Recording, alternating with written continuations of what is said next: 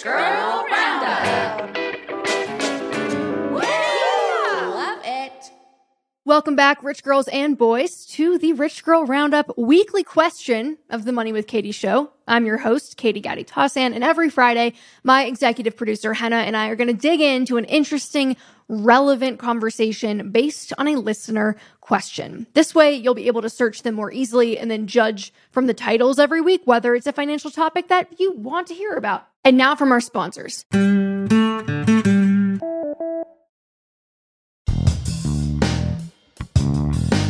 So, Henna, how are we doing this week? I'm good. I'm excited to get into it. This is a spicy question that we're talking about. Yes, it is. Okay, so this week's question is from Jessica.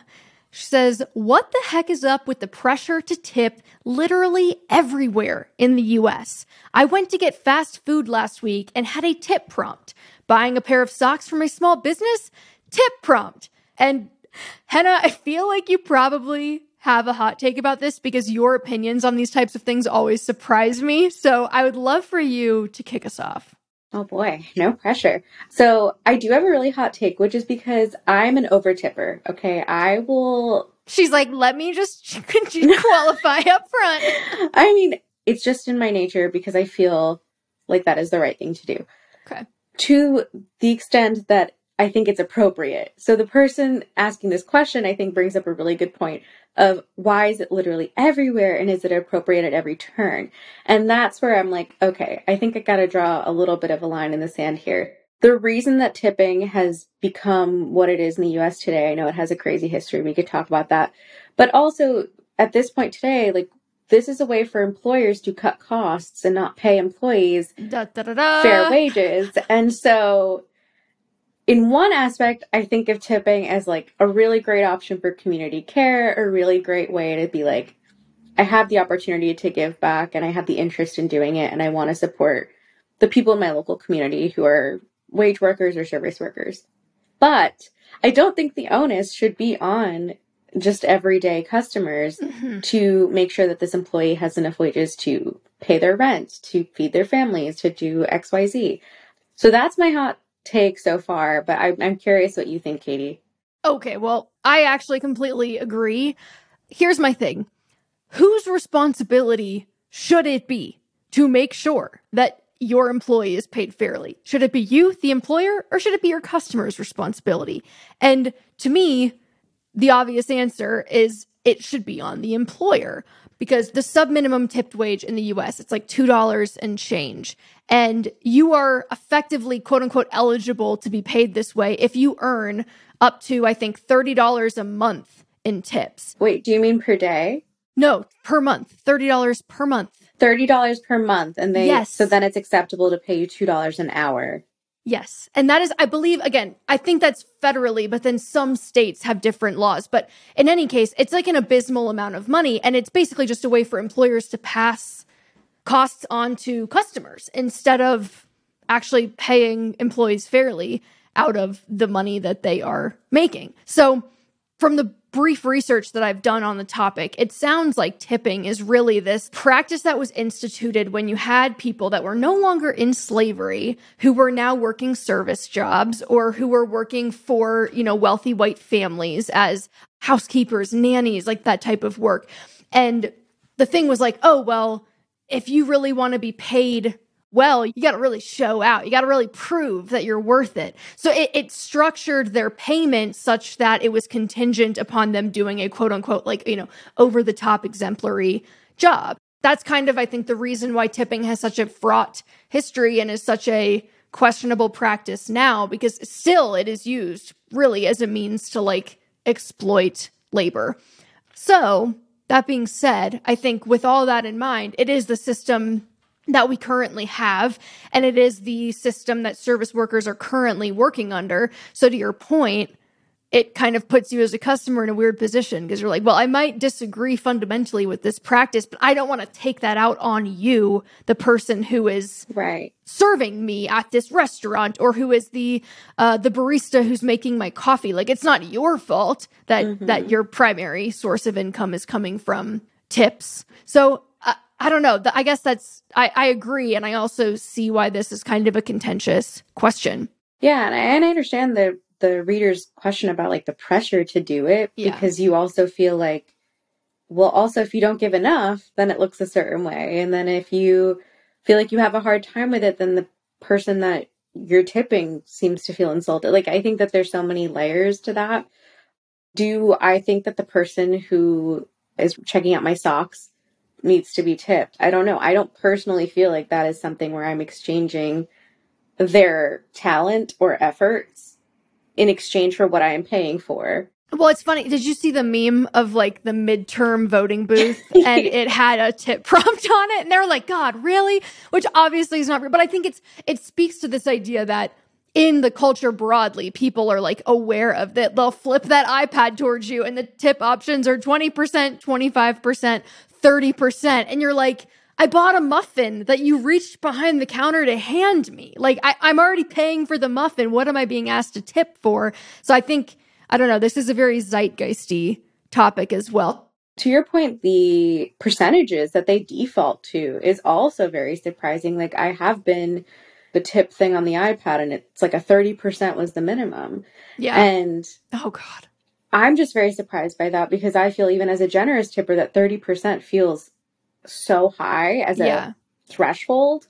Mm-hmm. Then if you hit no and put my own amount in, then that also looks kind of funky. Like to be like, no, I don't think you deserve this bottom 30%. I'm actually going to. And the people behind you in line are like watching you fill out. Yeah, like there's a judgment behind it. Even if 20% is still really generous. I don't know. Maybe someone will say, oh, that's not generous at all. But I guess from like the cultural standards that we've seen, I would say, you know, for takeout, 10, 15%, if you're the one going into the store and picking your food up and bringing it home. And I know, Katie, like you get delivery quite a bit. What do you generally do for that? My kind of rule of thumb is takeout, I'll do 15%, like you said. For delivery, which I did in my Uber Eats, I have a problem. I'm trying to cut back. But I will do 20% tip if it's, you know, the full tip will go to the driver. I'll do a 20% tip if it's normal weather, and I'll usually do 25 if it's bad weather. Yeah. So here in Colorado, it'll snow a lot. Some days it's really rainy. And so if it's like crap weather, and that's why I'm trying to stay inside, I'll usually do 25%. But even then, sometimes I'm like, this is a $20, like I don't feel like this tip is very much money nominally, and they're still having to get in, you know, spend the gas money and the time to deliver it to me. So even that sometimes feels like not enough, but tipping, you know, 40 or 50% of the order value also sometimes feels like at this point, I'm not even going to order this because now I've inflated the cost of what I'm buying by so much that it no longer like makes sense. Right. I think that's a great point too of like, what's the bill total? Like, are we talking about $10 or are we talking about $300 at like a big dinner? Yeah. 20% on either of those is going to be widely different. And so and if you're a delivery driver, like your effort is not changing, right? Right. Whether the person is buying something that costs $300 or $20, you're still driving to the same restaurant and then driving the same distance to drop it off. So the more I think about this, the more I'm like, I should just have a rule of thumb for the dollar amount that I'm going to tip depending on, you know, I'm pretty much ordering from the same restaurants around town, but rather than making it a portion of the order, just always making it a rule that I'm going to give them a certain amount of money. The Cheba Hut in Fort Collins is ready for your Oh my God. I went to get sushi the other night. I always get the same roll at White Tree Sushi. It's called the Vegas roll. It's deep fried because I'm a dumpster human. And I walked in the other night to pick it up. And the lady was like, oh, Katie, it's so good to put a face to a name. I always see your Las Vegas roll order. And I was like, and that's on needing to cut back on my dining out budget. I will say that when we used to live in Santa Barbara, the people knew our Taco Bell order because it was around the corner. So I'm no better off. Don't worry. $2.13 is not even a bean burrito. So that you could work an hour and not even make that. That's actually a really great point of like, maybe it's less about the percentage and more about the standard amount. I never even thought of it that way. Yeah.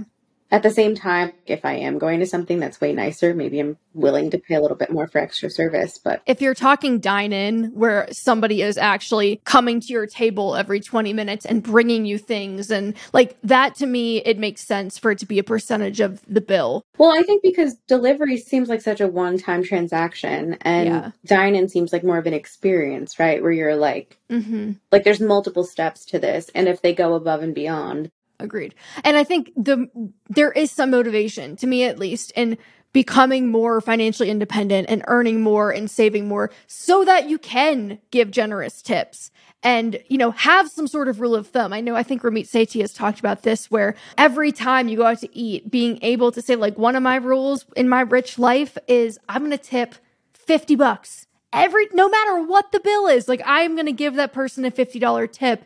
I think that's really cool because it's a very motivating way to kind of pay it forward. And yeah, so I don't know. I think there is like a positive silver lining element of this conversation, but I will kind of close out by saying I will go out on a limb and say that if I'm going to a clothing store and purchasing clothing and I, you know, found what I needed, did it all, and then went to the register to pay, like, I don't feel compelled to tip the cashier who is ringing me up for the clothes or, you know, those types of scenarios. I feel like that's more just a function of the iPad point of sale system kind of proliferating, where it's designed for restaurants or designed for cafes. But I think it makes sense to draw a line at some point. Like, I don't think you should always feel obligated. Yeah, I agree. I think that there are circumstances where it feels really appropriate, and then ones where you don't feel like you have to feel pressured to do it just because someone is holding it in your face. But yeah, and people are standing behind you watching, going out and be like, no, I paid for my sweater and I'm not tipping for it. Stick to your morals. Say it with your chest, as you would say.